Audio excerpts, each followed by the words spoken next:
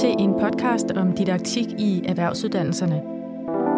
Podcasten er produceret til Gyldendals Didaktika, en platform med efteruddannelseskurser til lærerne i EUD.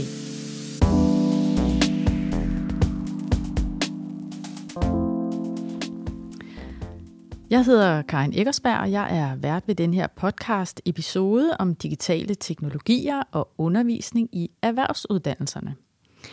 Og jeg sidder her sammen med Marianne Riis fra EVA og Rasmus Lyngsø Pedersen fra Mercantec, og I har lovet at snakke om digitale teknologier med mig i dag. Så velkommen til. Tak skal du have. Marianne, du er jo også kursusforfatter, og så har du i rigtig mange år fulgt digitaliseringsbestræbelserne i erhvervsuddannelserne. Og vi to har også løbende fulgt hinanden og stødt på hinanden på diverse konferencer og lignende, fordi vi har den samme interesse også for digitalisering i EUD.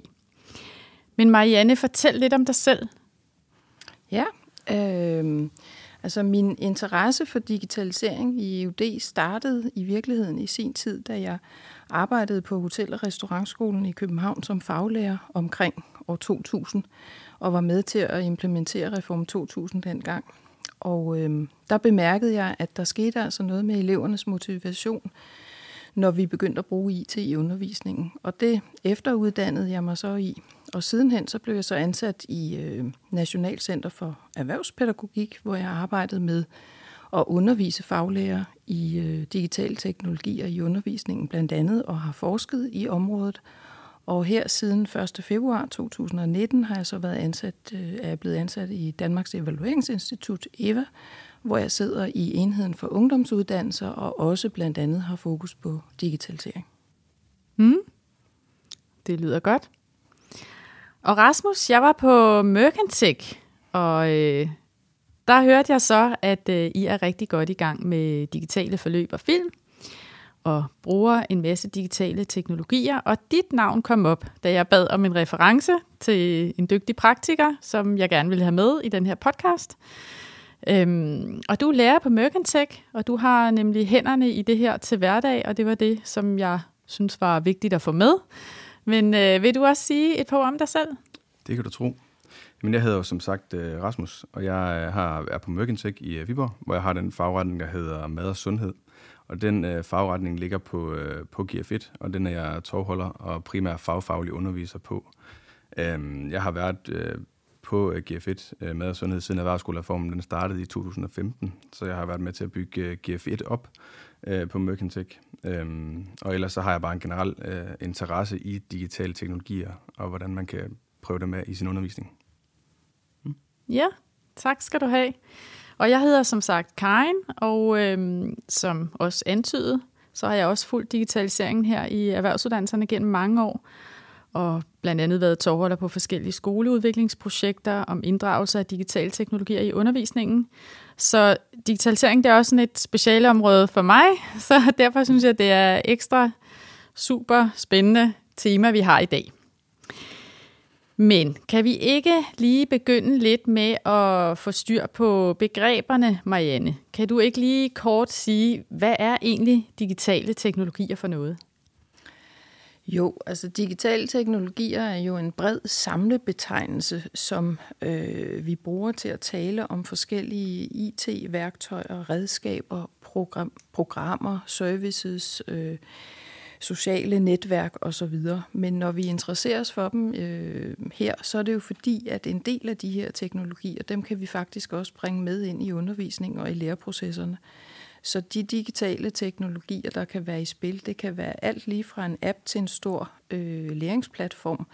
Men når vi interesserer os for dem, så er det fordi, at vi mener, at de kan gøre noget i undervisningen og i læreprocesserne. Ja. Og så er det jo også sådan et krav i virkeligheden, altså hele digitaliseringen, at vi skal inddrage nogle teknologier. Og kunne du ikke også sige lidt om, altså hvorfor det er ud fra et strategisk synspunkt er, at vi skal inddrage digitale teknologier?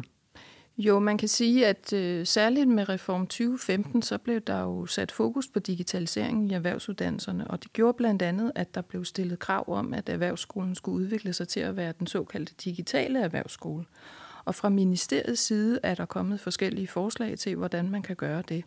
Og det afspejler for mig at se også den generelle udvikling, der har været i samfundet, hvor digitaliseringen har fået en stadig mere betydningsfuld og omfattende rolle. Og det gør så også, at ude i virksomhederne og i firmaerne, og hvor det nu end er, at de faglærte kommer ud og har deres fremtidige virke, der er der faktisk også nogle forventninger om, at de kommer med en vis portion digitale kompetencer og noget digital dannelse. Så kravet om og interessen for at have fokus på digitale teknologier i undervisningen, den er både bestemt fra ministerielt niveau, men også af samfundsudviklingen og arbejdsmarkedet i det hele taget. Og så kan man sige, så er der selvfølgelig også nogle pædagogiske og didaktiske begrundelser for at inddrage teknologi i undervisningen. Ja, og dem vender vi tilbage til. Så, men i hvert fald altså det her med, at vi altså er en del af samfundsudviklingen, og derfor jo er der med det i dag. Og Rasmus, kan du så ikke prøve at sige lidt om, ud fra sådan et praktisk synspunkt, når vi står ude i klasselokalet, hvorfor er det så, altså, at det er interessant at inddrage teknologi i undervisningen? Altså, jeg synes, det er vigtigt at inddrage teknologi, fordi at vi kommer ikke udenom det.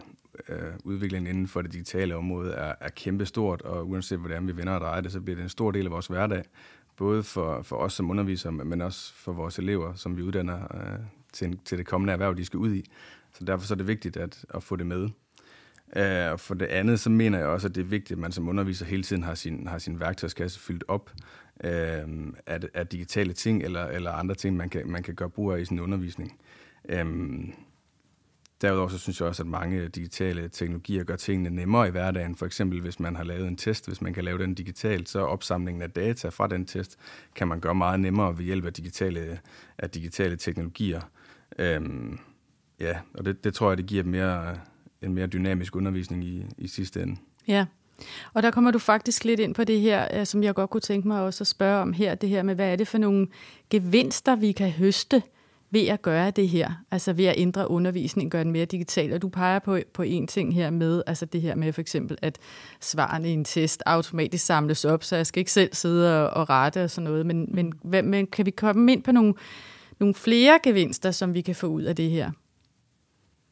Ja, jeg synes i forlængelse af det, Rasmus siger, så det der med, at vi bruger digitale teknologier til at dokumentere en stor del af vores arbejde. For eksempel det arbejde, eleverne ligger i en test, eller det arbejde, de ligger i at skrive en opgave, eller hvad det nu måtte være. Det vi kan dokumentere det, vi kan gøre det søgbart, det bliver nemt at finde tilbage til. Eleverne kan bruge det, der ligger i et arkiv, og vende tilbage til, når de for eksempel skal repetere op til eksamen. I og med, at det bliver digitaliseret, så bliver det også nemmere at dele. Altså det bliver nemmere at lægge materiale ud til mange, og som underviser er det en kæmpe fordel, at man ikke skal distribuere materialet enkeltvis, men at man kan lægge det i en samlet mappe, og så kan alle elever tilgå det på den måde. Så det var i hvert fald det der med dokumentation og deling, det er sådan en klar fordel, der ligger ved at digitalisere i det hele taget. Mm. Jeg tror også, mange af de her digitale teknologier, de kan være med til at understøtte elever i deres læring og tilgodese flere elevers læringsstil, i og med, at der er mange flere ting, man kan trække på. Og så tror jeg også i forhold til, hvis vi skal snakke den læringsplatform, som vi bruger på Merkentech, så giver det også en mere klar struktur på ens undervisning og ens undervisningsmateriale og lægge det ind som digitale forløb. Det giver både en klar struktur for mig som underviser, men i høj grad også for mine elever. Og det giver dem også en platform at arbejde socialt konstruktivistisk på, altså at arbejde sammen om noget på en digital platform. Ja, hvad mener du med at arbejde sammen på en socialt konstruktivistisk måde i læringsplatformen? Men altså, de har en fælles platform, de kan kommunikere sammen på, og have for eksempel nogle åbne dokumenter, de kan arbejde i, eller de kan oprette et forum, hvor de kan snakke sammen, og det alle sammen ligger på en platform, som er givet til dem. Så det er en mulighed for, at de kan tage den til sig og arbejde sammen på den platform. Mm. Mm-hmm. Jeg synes også, at noget af det, Rasmus er inde på her, det er det der med, at digitale teknologier faktisk kan åbne op for, at eleverne bliver mere aktive, end de ellers ville have været. Det giver nogle muligheder for interaktion, for kommunikation, for samarbejde, som i sig selv er interessante i undervisningsøje med. Så det er også noget af det, vi kan bruge teknologierne til. Og så tænker jeg også, at noget af det, vi måske også kan have fokus på, det er, at man kan blive mere mobil med digitale teknologier. Det vil sige, at undervisningen er ikke nødvendigvis knyttet til et fysisk sted, men at vi faktisk kan tage for eksempel vores smartphone med i praktikrummet, eller vi kan tage den helt uden for skolen og indhente data der og bringe dem tilbage til skolen. Så den der fleksibilitet, der ligger både i tid, men også i rum og sted, altså den er også pædagogisk interessant. Godt. Jamen, det var mange gode grunde til det her, og det var super fint, synes jeg, lige at få det ridset op her til en start. Og så kunne jeg godt tænke mig nu, at vi peger lidt ind i kurset, og der skriver du, Marianne, noget om teknologiernes handlemuligheder. Kunne du ikke lige prøve at fortælle kort, hvad dækker det begreb over, hvad vil det sige? Jo, altså det er sådan set et begreb, der stammer fra medieforskningen, og på engelsk så hedder det affordance, og på dansk der taler vi om betydningsfulde handlemuligheder. Og det går simpelthen på, at en teknologi kan have en eller flere handlemuligheder indbygget i sig i det, vi kalder forskellige funktionaliteter. Hvis vi for eksempel tænker på en smartphone, så kan vi bruge den til rigtig mange forskellige ting. Vi kan handle på forskellig vis via vores smartphone. Vi kan bruge den som vækkeur, som telefon. Afhængig af, hvad for nogle apps vi har installeret, så kan vi gøre forskellige ting. Vi kan gå på sociale netværk, vi kan tage billeder osv. osv. Og her er det altså vigtigt, når man interesserer sig for det i undervisningen, at man fokuserer på, jamen, hvad er det for en specifik betydningsfuld handlemulighed, jeg vil anvende her og nu i situationen. Og hvordan kan vi så bruge den viden i vores planlægning af undervisningen? Jamen, jeg tænker, det er vigtigt, når man skal til at planlægge sin undervisning, at man for det første har sat sig et mål for sin undervisning. Og det kan jo godt være, at man har som mål, at eleverne skal lære noget bestemt, der kræver, at de kan handle på en bestemt måde. For eksempel, at de skal samarbejde, at de skal skrive, at de skal dokumentere, at de skal interagere, eller hvad det nu er, man gerne vil have dem til, for at de lærer det, de skal. Og der er det vigtigt, at man gør sig klart, at forskellige teknologier tilbyder forskellige handlemuligheder. Så i og med, at vi kigger ned i vores værktøjskasse, som Rasmus snakkede om, så kan vi kigge ned og sige, jamen okay, den teknologi, den har den betydningshandlemulighed, så den vil jeg bruge til den aktivitet eller opgave.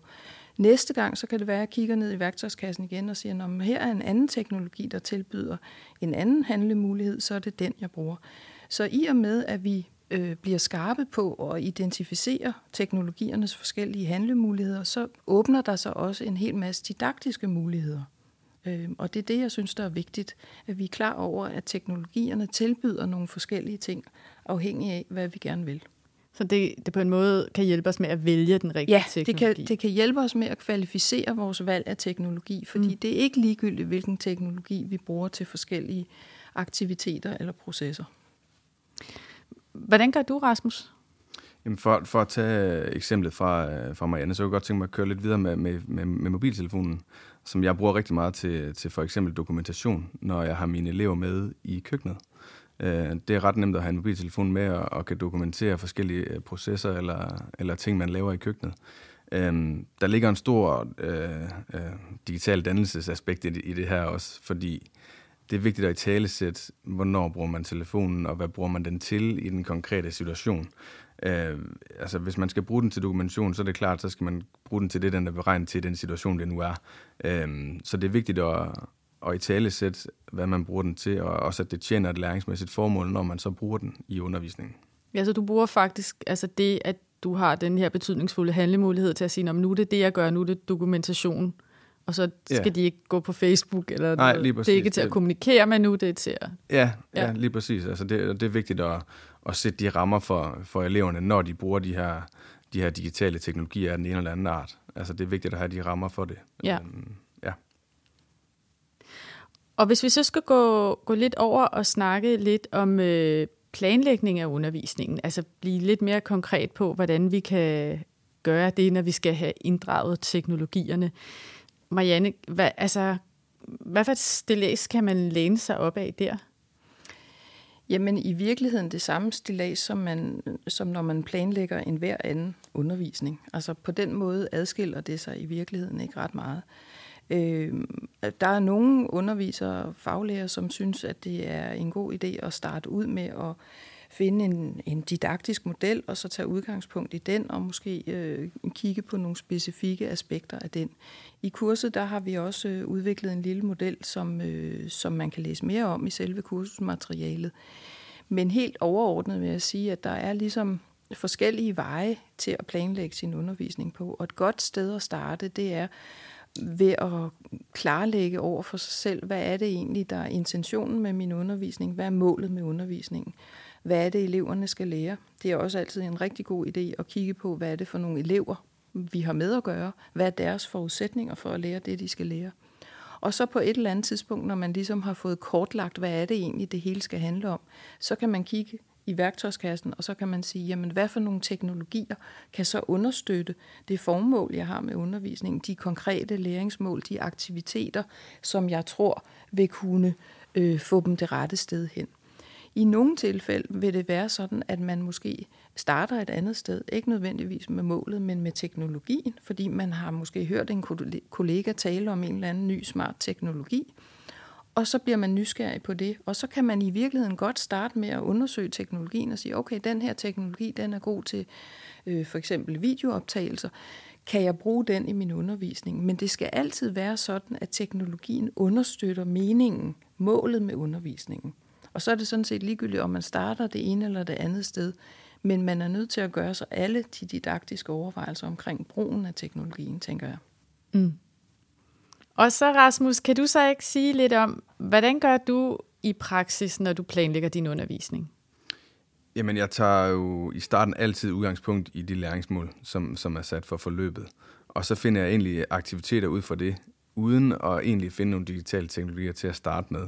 Altså det er ligesom det, Marianne hun siger, altså planlægge sin undervisning omkring en eller anden helhedsmodel, hvor man kommer omkring aspekter i sin undervisning, som er vigtige. Altså hvad er det for nogle elever, hvad er det for nogle mål, hvad for noget indhold, hvordan vil jeg evaluere dem, og hvordan er processen. Så man kommer omkring alle de her forskellige ting. Og så bagefter gå ind og finde nogle teknologier om, hvordan kan jeg understøtte læringen lige præcis her. Det kunne for eksempel være, hvis de nu skal samarbejde i starten af et forløb kollaborativt, altså kunne man for eksempel bruge en Padlet i stedet for, sådan at de kunne arbejde digitalt sammen, eller Google Docs. Det kunne være, at hvis de skulle lave en eller anden form for aflevering, som mine elever arbejder meget i portefoliearbejde, som egentlig langt hen ad vejen er et skriftligt produkt, kunne de lave afleveringen som en film i stedet for. Så når man ligesom har noget og kan justere på i forhold til sine digitale teknologier. Det kan også være, hvis man laver en evaluering, at man for at gøre det nemmere for sig selv, også det jeg snakker om i starten i forhold til opsamling af data, at man lavede den enten som en Kahoot eller en Socrative, eller for at skabe noget mere. Ja. Ja, hvor du får noget interaktion ind der. Ja, lige præcis. Ja. Jeg tænker i den forbindelse også, at man skal huske at tænke over den tid, man har til rådighed. Fordi forskellige teknologier har også forskellige krav til den tid, man skal bruge på. Dels at lære dem at kende, hvis eleverne ikke kender dem i forvejen, men også bare på at løse selve opgaven ved hjælp af teknologien. Så jeg tror, at tid er et vigtigt aspekt at have med i sine didaktiske overvejelser. Og så er der jo heller ingen, der siger, at fordi man vil digitalisere sin undervisning, at alle processer i undervisningen behøver at være digitale. Altså min erfaring er, at det bedste forløb, det er typisk der, hvor man mixer, sådan så der er noget mere traditionelt analogt, og så er der noget digitalt, der supplerer. Men det kommer selvfølgelig an på, hvad det er, man gerne vil, og hvad formålet er. Mm. Jeg synes, det er jeg helt enig med dig i. Jeg synes ikke, at man skal lave teknologiske løsninger for teknologiens skyld. Altså man skal gøre det, hvor det giver mening, og det er helt okay, at der er steder, det ikke giver mening. Så det er jeg helt enig med dig i. Jeg tænkte også før, da du snakkede om køkken, altså må man godt tage sin mobiltelefon med ud i køkkenet? Altså kan der være sådan nogle situationer, hvor eller på byggepladsen, eller hvad ved jeg, hvor det kan udgøre en sikkerhedsrisiko eller noget? Altså hvordan tænker man om det? Altså der er jo selvfølgelig et hygiejnemæssigt aspekt i og med, at en mobiltelefon er jo fyldt med bakterier, kan man sige. Så selvfølgelig er der det, men der er også forskel på at være i en læringssituation og være ude i sin praktik, som vi jo gør dem klar til. Og så længe at telefonen tjener et læringsmæssigt formål, så må den gerne være i min undervisning. Ja, okay.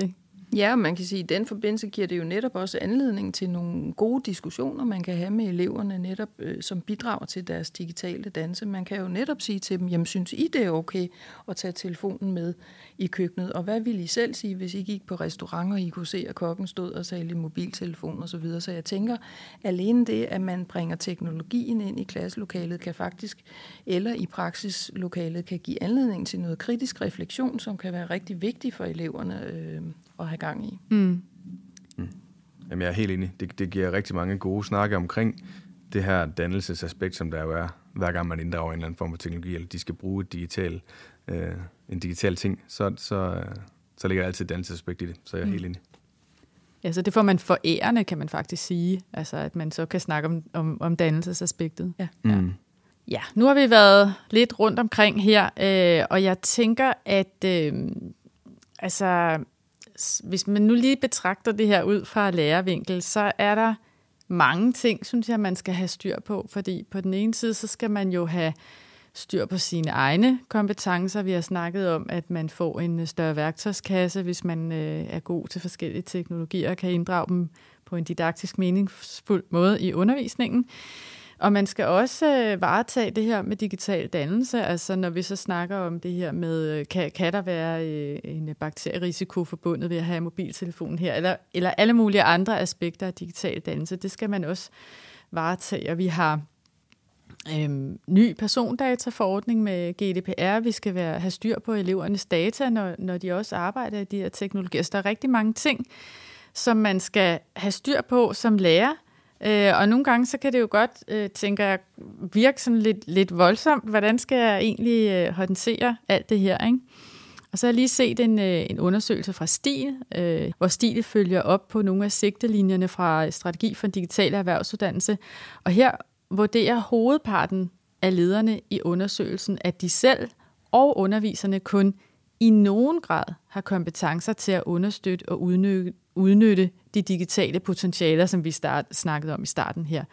Så hvordan skal vi ligesom komme ind og få ordentligt fat om det her? Altså Marianne, hvad skal der ske ud fra sådan et strategisk organisatorisk synspunkt? Jamen, jeg tænker, det er meget vigtigt at sætte ind på forskellige niveauer. Og hvis vi starter med bestyrelsen og ledelsen, så synes jeg faktisk, at det er vigtigt, at skolen sætter sig ned og får formuleret en form for digital strategi. Men jeg tænker også, at det er vigtigt, at den digitale strategi hænger sammen med, hvad skolen i øvrigt gør, eksempelvis i det fælles didaktisk pædagogiske grundlag. Det skal ikke være 2 forskellige strategier, de skal smelte sammen, de skal hænge sammen, sådan så teknologierne ikke bliver sådan noget afkoblet, noget ekstra, noget der bare skal lægges ned under.